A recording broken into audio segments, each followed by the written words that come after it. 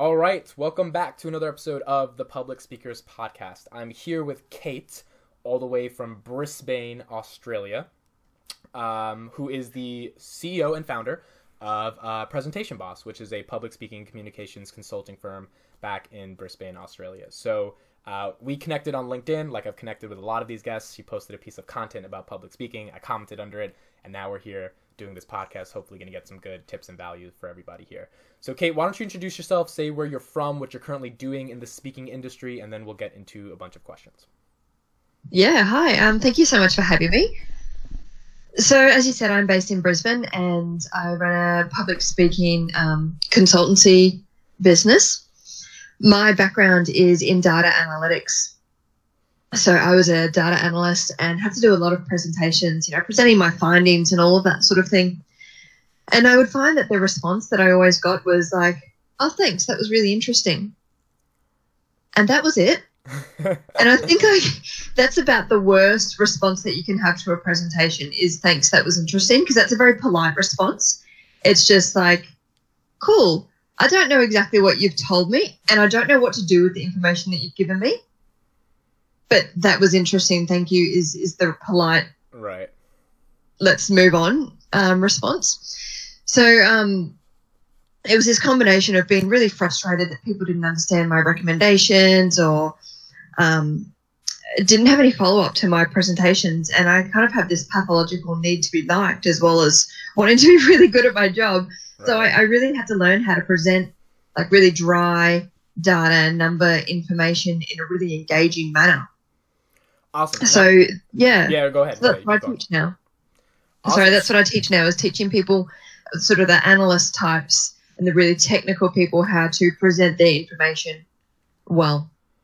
So when you transitioned into teaching public speaking because you came from a data analytics perspective. Can you give a little more context on what you were presenting and why it was coming off sometimes as like not entertaining enough for a lot of the people you were presenting to?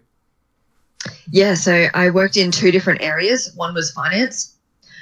So I did a couple of years there and presenting, budget forecasts, monthly information, results, that sort of thing. And people, they had the same thing every month and you'd see like their eyes glaze over and they wouldn't really be engaged in what I was telling them. There was no kind of in-depth conversation that came out of my presentations. Right. And then I moved into workplace health and safety. And like, if you think people are not interested in finance, safety is a whole nother world where people they just don't find it interesting. Right. And again, presenting safety information from each month that happened and then kind of things that were upcoming and projections and all that sort of thing. Gotcha. Yeah. So when it comes to, let's get into some of the depths of what I really wanted to talk to you about. So you came from a technical background. You started realizing your presentations aren't really matching people. And I'm assuming, obviously, through the course of that time, you figured out some little secrets and tips to get your communication tactics to actually work with your technical information, which allowed you to make the consultancy you have right now. Before we get into some of the nitty-gritty tips on how we can better communicate technical information in the current global workforce we have, I want to get into a little bit more of a philosophical discussion. Why do you think people who have a technical background, who are doing the real grunt work that makes our society go round, why do you think there's a disconnect when it comes to the actual ability to communicate their work? Because I think you get so wrapped up in your numbers and your data, because that's your entire world. You do that for, close to 8 hours a day. And you can very easily see this top-down picture. And what you're really interested in is that detail and that nitty-gritty stuff that you're in every day. Right. And you kind of forget that people don't have that same understanding as you, because to you it becomes quite easy and it becomes quite natural and simple. And you kind of forget that other people don't have that same understanding. I believe it's called the curse of knowledge. Right. That you believe other people know what you know. Right. Yeah, no, that makes a lot of sense to me. I would understand that as well, because I've been doing public speaking and debate specifically since I was 13. And I realized that when I had to teach it, it is a little different. Even though you're good at communication, when you have to communicate what you're good at, it gets a little harder because it feels so natural, and there definitely can become a disconnect.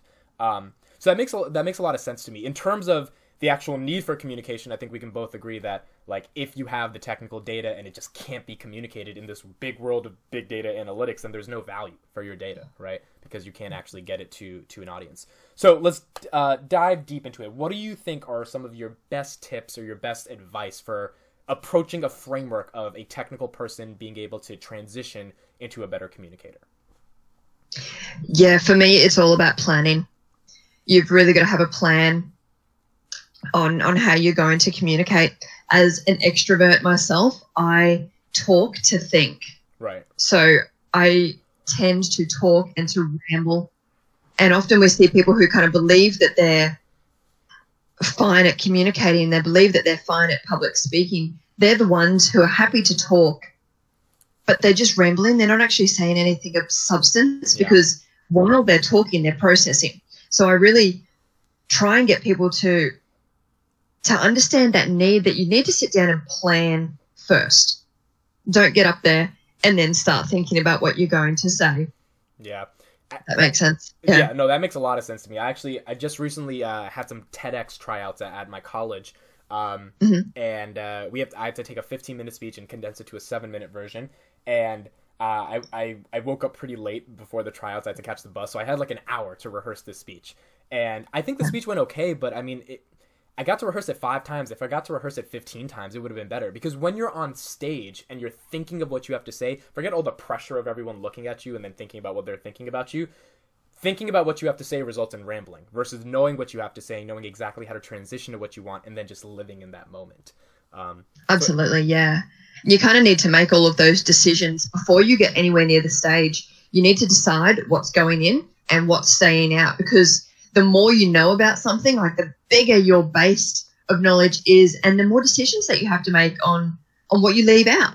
Right. I also think that's key to like authenticity, right? A lot of speakers I've talked to, they're like, how can I be more authentic? How can I sound authentic? And I think there's not really a formula for it other than being authentic. And part of that comes with just having a solid base of knowledge that you know about and you know about it, so that when you communicate it, it doesn't have to be manufactured as if you think you know about it. Yes, right. Absolutely. That is being confident in your own knowledge and just being happy to share that. That's as simple as it is. Right. So when it comes to actually presenting like technical stuff, do you think like storytelling and narrative, it has a world in financial projections? Or for example, do you think that speakers can use the power of story and one of the thing that has been so native to us ever since we came as a species to actually communicate high level intricate data? Yes. Oh gosh, yes. Storytelling works in just about every scenario, I think. And I think like it's the understanding of what a story is around data. And I think for me, a story is just putting information in a logical way and having a framework around how you present each piece of data and where it goes. Right. So for example, some of the questions you might answer for a story is you start with like, why did we start looking into this data? What's the background of that? The context. You look at what's the problem that needed solving. And then what did the data show us? So, and then you talk about, were you surprised by any of the results? Right. Is there anything grossly unexpected that came out of that data? And then the next step is you move on to, well, why do you think that's the case? Whether it's what you did expect or didn't expect, why is that the actual case of that? And then what do we do about it and why? So what do you expect to happen from these actions? So the story is purely the kind of chronological order of what your data is telling you, what the problem was, how you went about solving it, and what the next steps are. And then you can kind of end that with, well, what would happen if we don't make these recommendations or actions? So that becomes your story, that just a kind of 5-step framework around it. Right. Yeah, I agree with that a lot because, I mean, when it comes to public speaking in general, I think one of the biggest things is, like, what problem are you trying to solve when you're giving a good speech? I actually had a podcast with Neil Gordon, who's a coach down in California, and he said whenever he's coaching clients, is like his biggest question is, like, what problem are you trying to solve? And once you can figure that out, you can reverse engineer the entire structure of the speech. So in terms of, like, financial projections, it's like, what is the problem? what can we do about it? How did we try to solve it? And then what recommendations do we currently have in the future? And that narrative in and of itself, because it starts with a beginning, middle, and end, and because everything we know to be something captivating for humans, like music, art, film, books, has a beginning, middle, and end, it starts to resonate with humans a lot. Yeah, because you need to answer that question to people, which is like, why am I listening to you? Why are you taking up my time? Why are you talking? You need to always justify the act of talking, I believe. Yeah, I think you need to have ethos. I think because, like, I don't feel bad for speakers who can't command the attention of a room. I had I teach public speaking classes throughout the week, and I teach fifth graders, and they're so young and they're so innocent. And one fifth grader, he was giving his speech. They only have to give a minute speech, and 20 seconds in, he was like, "Mr. Coach Amit, everyone's like looking at me, and I don't think they're paying attention, and one person's on their phone." And I looked at him, and I was like, "Ty, I don't care. Like, this is your fault. And this is real. This is with a fifth grader, right?" I was like, if they're not paying attention, your speech is boring. You're just not entertaining enough. You're not paying their attention. And it was a reality check for him. And he was like, all right, I want to do it again. And he did it again. And he actually got their attention this time. And they clapped for him at the end. Because I think it's just, we have to have accountability as speakers, right? Like when you go to conferences, when you go to events, when you give presentations, everyone there is spending their time, sometimes their money, to listen to you. And it's like, the justification or the validation of why that is a thing that's happening needs to be validated in a unique way. That's it. I think you've got a responsibility to be engaging and entertaining. That's your responsibility as a speaker. Right. How important do you think the role is of interacting with the audience, especially with technical information? Do you think, like, at least what I've discovered is asking questions is a good way to get people involved? Do you think there's a specific technique in terms of what questions are the most engaging to get people to listen? Yeah, I think there's not a set answer for that, because it really depends on your audience, on who you're actually speaking to. Right. Whether you want too much engagement, because the fear with some things is, you know, if we look at this data story of what did the data show us and were we surprised by anything that came out, you can ask your audience, you know, are you surprised? What did you expect? And why do you think that happened? It can throw you quite off course, and you have to be careful about changing the narrative by asking for audience interaction. Because if they change the narrative, then suddenly your recommendations and your actions are not going to make sense. That's a good point. So you need to be careful. By the same token, you know, audience interaction can work really well if you ask them, you know, maybe a hands up, if you think this or whatever. But just kind of on audience interaction, you need to earn that interaction. Yeah. If you've come in cold to an audience and you're asking people, oh, put your hand up if you think this, you often don't get that response, because people are like, hang on, who are you to be telling me to put my hand up? You have to build that rapport and earn that interaction. And I see speakers make that mistake, is they come out and they expect this level of interaction straight away. Right. So yes, interaction, to actually answer your question, interaction is good as long as it's done in the right way and you understand why you're doing it and you're conscious of the risks, in terms of, can they take you off course and can you get a completely cold reaction, which might throw you off and it might throw the audience off immediately. Yeah, I'd agree with that as well. I think it's kind of like when you expect interaction, it's like you're selling, right? You sound like a salesperson at that point, right? Yeah. And it's like, why should I throw my hand up? Versus asking a question that is contextual and relevant to the audience. So if it's a bunch of realtors or something, and you're like, put your hand up if you sold a property in XYZ, and then maybe even that's not the best question, at least you're talking about something that actually gets them to care about it, because it has to deal with their own personal experiences, which allows them to give you attention. Right? Yeah.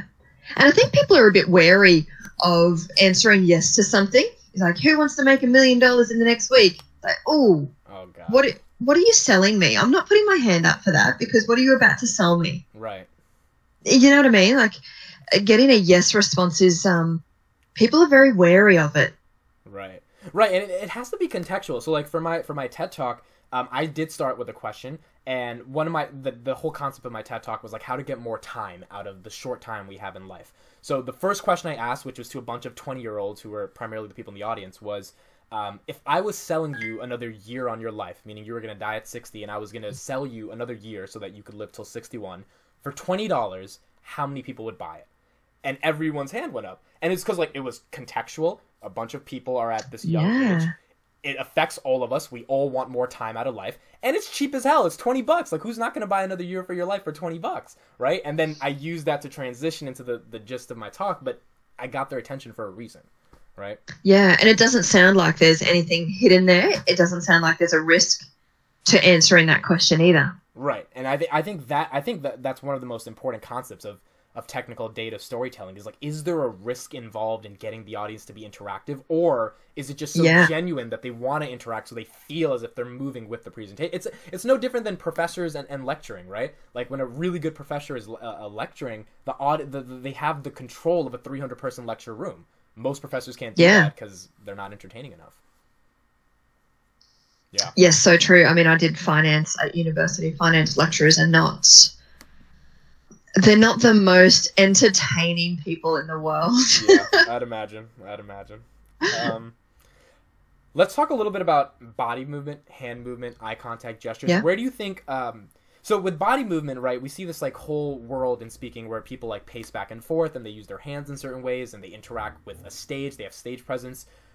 Do you think that's really important when it comes to technical data communication, or do you think more the content of what you're saying influences massively the actual interaction you're going to get?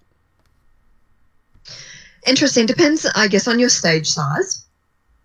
I would say a presentation is a visual medium. If your information is the only thing that's important, then send them a report. Simple as that. But when you're presenting, again, you've got an obligation to use everything: words, voice, body, visuals in terms of, PowerPoint or whatever you're using. Use it all. Why would you not use what is available to you? Right. So, yes, I believe body language is definitely important, but it needs to be that balance between natural. But then if your natural is, very closed and very small anyway, then maybe you do need to force yourself to be a little bit bigger for the stage. Right. But body language, absolutely important. Because naturally, we're doing it right now. I'm doing it right now. You just talk with your hands naturally. And then people get to the stage and they just kind of clam up. They have no idea what it's like, hang on, 10 minutes ago we were talking and you were talking beautifully with your hands and using your body. Like, what's going on now that you're suddenly in front of 10 people instead of one? Right. I think hand movement is one of the most natural things. People have asked me how to explain talking with your hands, and I actually don't know the answer. I feel like you have to when you talk and your hands naturally move, it's something that human beings do. You have to develop your own persona of how your hands are symbiotic with your words, and then just don't let that go away when you get on stage. There's no right answer for body language. It's just, what matches your personality and your body. Right. Absolutely. I want to talk a little bit about the Presentation Boss, the company itself. Mm-hmm. So is this what you're doing full time now, or are you also? Yeah, it is. Yeah. So when did you make the transition from analyst to full-time CEO? About 3 years ago, I left my corporate job because it was just a lot of time that was away. I've got young kids, so I needed to not spend so much time at work. I was dropping my daughter at daycare at 6:30 in the morning and then picking her up at 5:30 that afternoon. Yeah. And it was just crazy. Like, why have kids if you're not going to spend time with them? It was really affecting that. So I left my job and had a really big think about where is my skill set? Right. What do I want to actually go and do? What is my sellable skills? And it was this combination of presentation skills and data analytics, essentially. My business partner he's a pilot by background. Wow. And is just an absolute gun with PowerPoint and visual communication stuff. And we kind of had a match and, put Presentation Boss together. So that's where it kind of came from. Yeah, just over 2 years ago now. So you think your necessity to become basically an entrepreneur was built upon the fact that you needed more freedom of time to spend with the people you actually cared about, and then you just had to figure out what skills could you offer to the marketplace? Yeah, exactly that. Yeah. So in terms of Presentation Boss, how did you guys first start getting people to like actually consult for and like get work for? Oh, we started referrals, word of mouth. We tried a couple of things at first. It's been this whole evolution, and I do believe that will continue to evolve, and I think every business does. You try a couple of things. We tried offering workshops to the public, right, which the first couple went really well, and then they started to kind of peter out. It was a lot of time and energy invested into actually finding people. Right. So it's been this kind of evolution, and now we deliver to larger corporations, people with teams that are trying to, again, kind of like your analyst types, teams that have those technical experts, right, and deliver kind of workshops within those teams. And you think the way you got from like trying to give out free workshops to actually getting corporate clients is just like consistent word of mouth and consistent grinding and putting in the work in? Yeah, it's a lot of work. And I think we realized reasonably early on that what we're really good at, the presentation side, the teaching people presentation skills, is a really small part of your business. Whatever you actually do becomes 10, 15% of your business, and the rest is marketing and learning how to sell yourself. And it's the actual business skills around what your actual business is, right, which was a really big realization for us. And also, understanding that marketing is boring. It's sold as this creative, fun, exciting thing, and it is for the first half an hour. And then it's just consistency. Yeah. Just consistent, boring, over and over, repetitive. And that's okay. Like once you have that understanding, that is what business is about, is about that consistency. Right. What do you think is the future for Presentation Boss? Are you guys trying to expand globally? Do you have this larger mission or purpose about public speaking? Where do you see yourself, I guess, in the next 5 to 10 years in terms of this public speaking concept that you guys really want to spread? Yeah, well, we've designed a few workshops now. We would really love to have people deliver our content throughout a lot of organizations, because, I think we've got some really great content and can really make a difference in people's careers and their organizations to actually communicate what they're doing to their wider business. Right. So that is my ideal world. I mean, I've got a 6-month-old baby at the moment, so world domination is probably not within the next year for me. But yeah, long term, that would be my ideal. Yeah, that 6-month-old must be dominating your world right now. So. A little bit. Okay, this is going to be my last question. My macro level question I ask to a lot of guests. You've been in a public speaking consultancy position for a couple years now. You've been helping a lot of corporate teams understand communication. You've been helping them transition from their boring technical communication skills to lively, better technical communication skills. How would you, in a nutshell, advise someone to get over their fear of public speaking? I would say to them, it's not about you.